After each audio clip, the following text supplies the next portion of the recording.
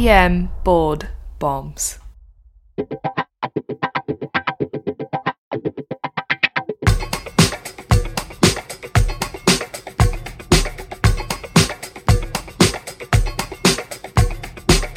Welcome back to another EM Board Bombs podcast, where board studying continues to be enjoyable, memorable, fun, hashtag 10 out of 10 recommend. I'm joined today by a very special guest. We'll introduce her in a second. But for each 15-minute episode, you gain high-yield board knowledge. As we like to say, come for the stems, stay for the content. You can sign up on our website for free updates and episodes, printed handouts, free review quizzes. You can test your knowledge on these topics. And you can complete our awesome Airway module, which is free, available to everyone. Thousands have done it. You can go to our website for all this awesome, cool stuff at emboardbombs.com. We're also on Twitter and Instagram at emboardbombs. Got a really special guest today. She's a member of our kick butt team on EM Board Bombs. Marlena Wasiski-Kuhn, Doctor as we call her. She's an MD, PhD, and PGY1 at the oldest emergency medicine residency in the country. No big deal. You know, it's a small program, been around. You know, you may have heard of it. University of Cincinnati. Thanks for introducing me. Happy to be here. Glad to be back. Marlena, we've mentioned you before. I know you've been on the podcast before. We talked about shingles with you, as well as swallowed foreign bodies about a year ago. But really awesome to have you here. Marlena is the mastermind behind our PR campaign and our Twitter growth and Instagram. So whenever you see some really awesome memes, really awesome GIFs, really awesome learning posts, that is 100% her. So we really appreciate all the hard work she's put into the team. We're really happy to have her on board. Thanks. And you have an awesome topic today that we are excited to talk about. The best part about this is that the hard work's already done. There is an online document, and Marlena will talk more about that in a second, about where you can find the written content of what we're going to present today. But I want to hit the highlights of it, and this is such a board-relevant topic, and both really excited to talk about it. One other thing I want to mention before we get going, I have the greatest coffee mug from the University of Cincinnati that I got on my interview day. Yeah, I know the one you're talking about. It's extra big. Oh, it's huge. It's fantastic. And I remember how awesome it was to go there for interviews. So really fantastic program. Can't speak any more highly about it than I already have. Let's dive into this topic. All right. We got a 47-year-old male. He has no past medical history. He's presenting to the ED with lip swelling that started about 2 hours ago. Patient reports he was feeling well all day until the lip swelling started. He reports eating at Chipotle just before his symptoms started. He's eaten there in the past with no issues, but he did try a new type of salsa today. He states he was actually upset when they gave him a baby scoop of chicken in line. He made a very intense stare at the line workers. And he was actually going to go home and post the photo on Yelp with the hashtags, where's the chicken, hashtag cheap Oatley, hashtag should have gotten carnitas. He had 2 loose, watery bowel movements prior to arrival, and he has some diffuse intermittent abdominal cramping currently. He also noticed a pruritic rash over his trunk and extremities and associated lip swelling. He denies shortness of breath, denies any lightheadedness or dizziness, and he otherwise denies any trouble speaking, trouble swallowing, tongue swelling, drooling, chest pain, or fever. So which of the following is correct? Choice A, epinephrine is effective in any type of angioedema. Choice B, bradykinin-mediated angioedema happens within the first 6 weeks of starting a causative drug. Choice C, ACE inhibitors, but not ARBs, angiotensin receptor blockers, cause angioedema. And choice D, histamine-mediated angioedema is the most common type of angioedema. Marlena, what's the correct answer? Drum roll. The correct answer is D. Histamine-mediated angioedema is the most common type of angioedema. Absolutely right. Sweet. So we're going to talk about a pretty awesome topic. There is a handout on EM Board Bombs just for anaphylaxis, but this is different, and we're going to find out why. Really can't wait to hear more about it. Why don't you first tell us about the document that you wrote and presented at UC? Yeah, of course. So if you go to the Taming the Shrew, and shrew is spelled SRU.com, you can just search for angioedema, and there's an article from August 10th called Swelling Out of the Blue. And it's about all the different types of angioedema and pretty much covers everything we're going to talk about here today and a little bit extra. Awesome. And I've read it before we did this podcast. It is a great summary. It rivals the amount of brevity we put into the Ian Board-Baum's note. It's really good. So let's dive into that today. I want to hear all about angioedema. I want to hear about the different types, and this is going to come up in your boards. The boards love the C1 stuff. They're going to mention the bradykinin. They're going to mention ACE inhibitors. So go ahead and go into the details on this, Marlena. Shoot away. Right, of course. So there's a bunch of different subtypes of angioedema, anaphylaxis being one of those. And angioedema itself is similar to urticaria because both are transient swelling of the well-demarcated areas. However, angioedema involves deeper tissues, causing non-pitting edema of your dermis and subcutaneous layers. And it's most often seen in the eyelids and lips, sometimes going into the mouth and throat. And while it's not pruritic, it may be painful. Okay. And so from what I've seen in general with angioedema, that the chief complaints are all going to be, you could say, airway or upper airway related, right? Right. Most of the time they are, yeah. Other than, general lip swelling, the chief complaints that can represent angioedema include dysphagia, dyspnea, change in voice, drooling, stridor, or what the patient may describe as loud breathing. But you can also see diarrhea and abdominal pain. Yeah, we'll probably talk a little more about the abdominal pain later because I read that in the article you wrote too. I thought that was interesting. But why don't we divide this up to make it easy for our listeners, the types of angioedema from a global, 40,000 foot view. Right. So the easiest initial division that you can make is histamine or bradykinin mediated. And not only is that going to help you on your boards, but it's also going to help you choose the right treatment in the emergency department. Allergic angioedema involves significant release of histamine, so we also call it histamine-mediated angioedema. It's mediated by mast cells, or IgE, and that's in contrast to bradykinin-mediated angioedema. And bradykinin-mediated angioedema also has distinct subtypes. You've got your ACE inhibitor angioedema, which is one that is pretty commonly seen, and we'll talk about that in a minute. That's really caused by impaired breakdown of bradykinin. And then you've got the board favorite hereditary angioedema, where you have deficiency of a functional C1 inhibitor, allowing for buildup of your plasma kallikrein and overproduction of bradykinin. Yeah, just when you thought the complement cascade would never be talked about again since medical school. Yeah, let's draw a bunch of arrows and A, B, C, C, C, C, D. Yeah, let's name them all the worst names possible. Yeah, and there's like these subtypes of hereditary as well. Again, look at the document for more details on that. Right, thank you. So I want to focus for a second on the ACE inhibitor angioedema. Yeah.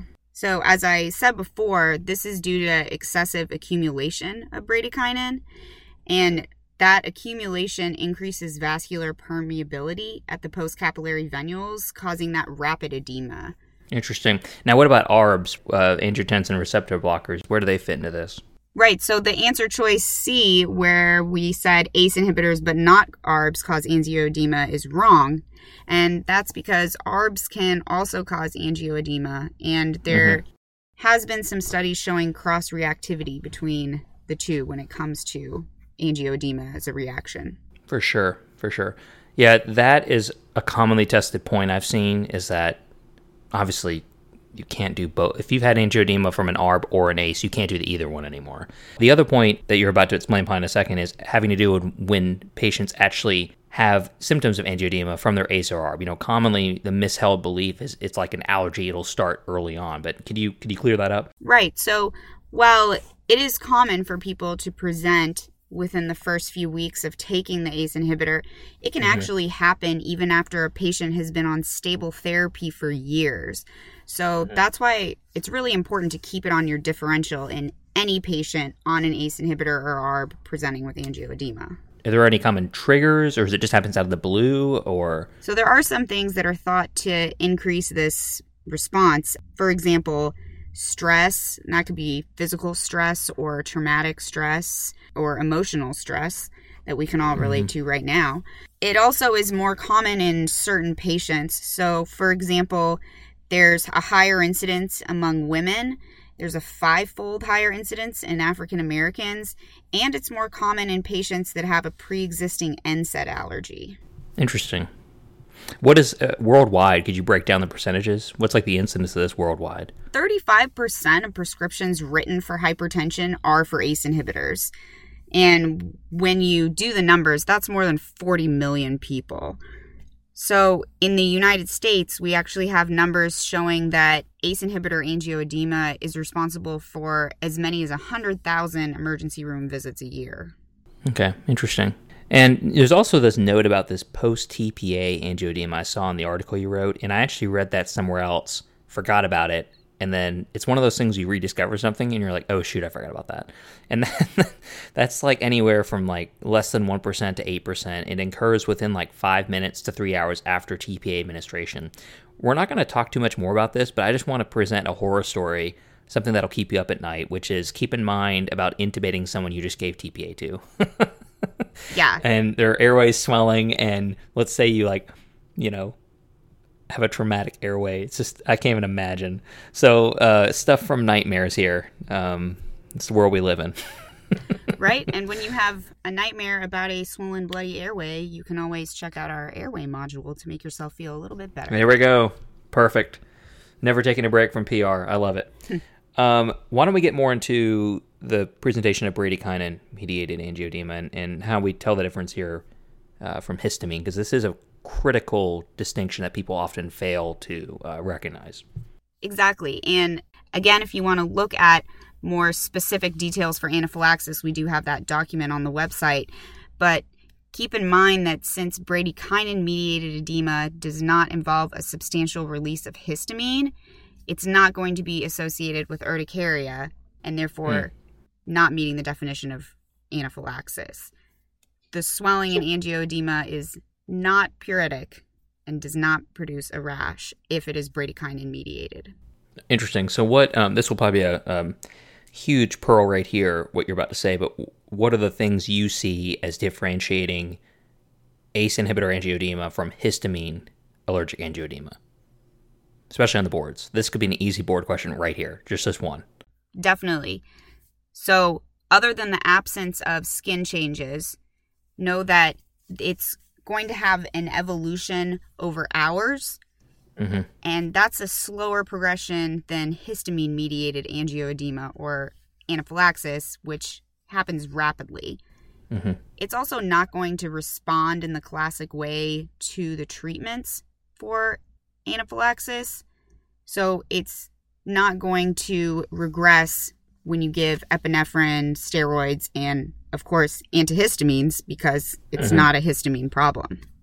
And then there's a board favorite clue that you may remember from step 1 back in the day, where a teenager presents after recent dental surgery with swelling of the hands and feet, and that's a trigger for you to think of hereditary angioedema or C1 esterase deficiency. Interesting. Yeah, that was back in our day when step 1 wasn't pass fail, when med school was harder. We had to walk to school in the snow. I did. I took step 1 in the snow while walking uphill. Backwards. Walking backwards uphill. Yeah. So what are we doing with the workup wise? So I've involved a little bit of the history discussion, any particular labs you're ordering, anything like that. Yes. So you want to make sure that your patient history is going to include familial or personal history of any similar episodes. You want to ask about their current medications, of course, any exposures to known allergens or physical stimuli, including new salsas from Chipotle or trauma, and timing of the episode. That's going to be incredibly important because in order to treat the patient, you need to know how fast things are evolving. But remember that even though you're asking about family history, as many as 1 in 4 cases of hereditary angioedema occur without any family history. Interesting. Okay. If you want to draw some labs, because we know that always makes us feel better, you can do some things for your colleagues down the road by getting a complement C4 level, as low levels are going to screen for hereditary or acquired angioedema. And you can pull a tryptase level, which will be suggestive of the histaminergic type. Whoa. I could easily see med students needing to know that for step 1 or step 2. Let's get into treatment types. It's going to be different, right? So really the overall arching treatments, we could divide up into the histamine angioedema, the C1 deficiency angioedema, and then the ACE inhibitor angioedema. Let's go step by step and we'll wrap it up after that. Sounds good.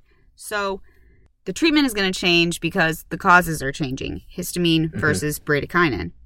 So, of course, in real life, you're probably going to just typically administer the standard treatments for anaphylaxis in each because you don't want to miss anaphylaxis and sit around thinking like, maybe I should check their C4 level before I administer any epinephrine as your patient has a huge swollen tongue. But you're going to know that they're not going to be as effective for hereditary or bradykinin-mediated angioedema.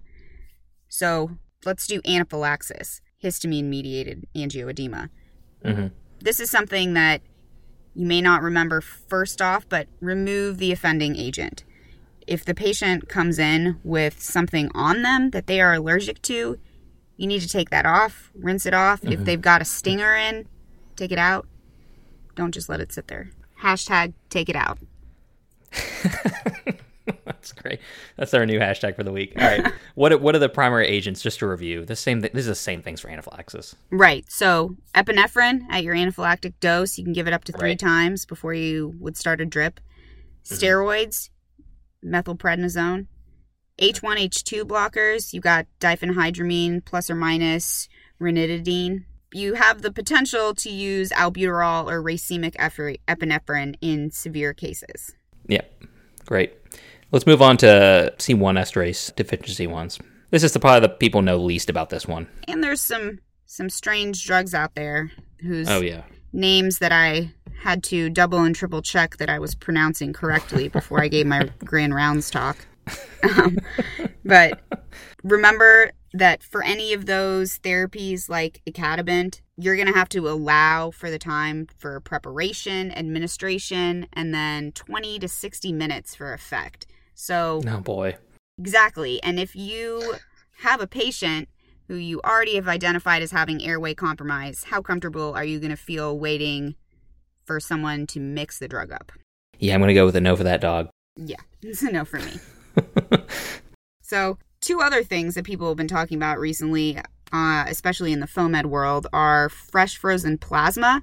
So it contains enzymes that metabolize bradykinin, and because we can get it quickly in the emergency department, it's not super expensive. It is the favorite of some people. It also has factors that can worsen the attack. So that's awkward. Right? That's a theoretical risk. The other one that has been pretty popular recently is TXA. So I want to mention that this is based on a study from France with 33 patients. That's all you need. Yeah, just 33. And also you only need to speak French because the article has not yet been translated professionally into English. And I no parlez-vous français.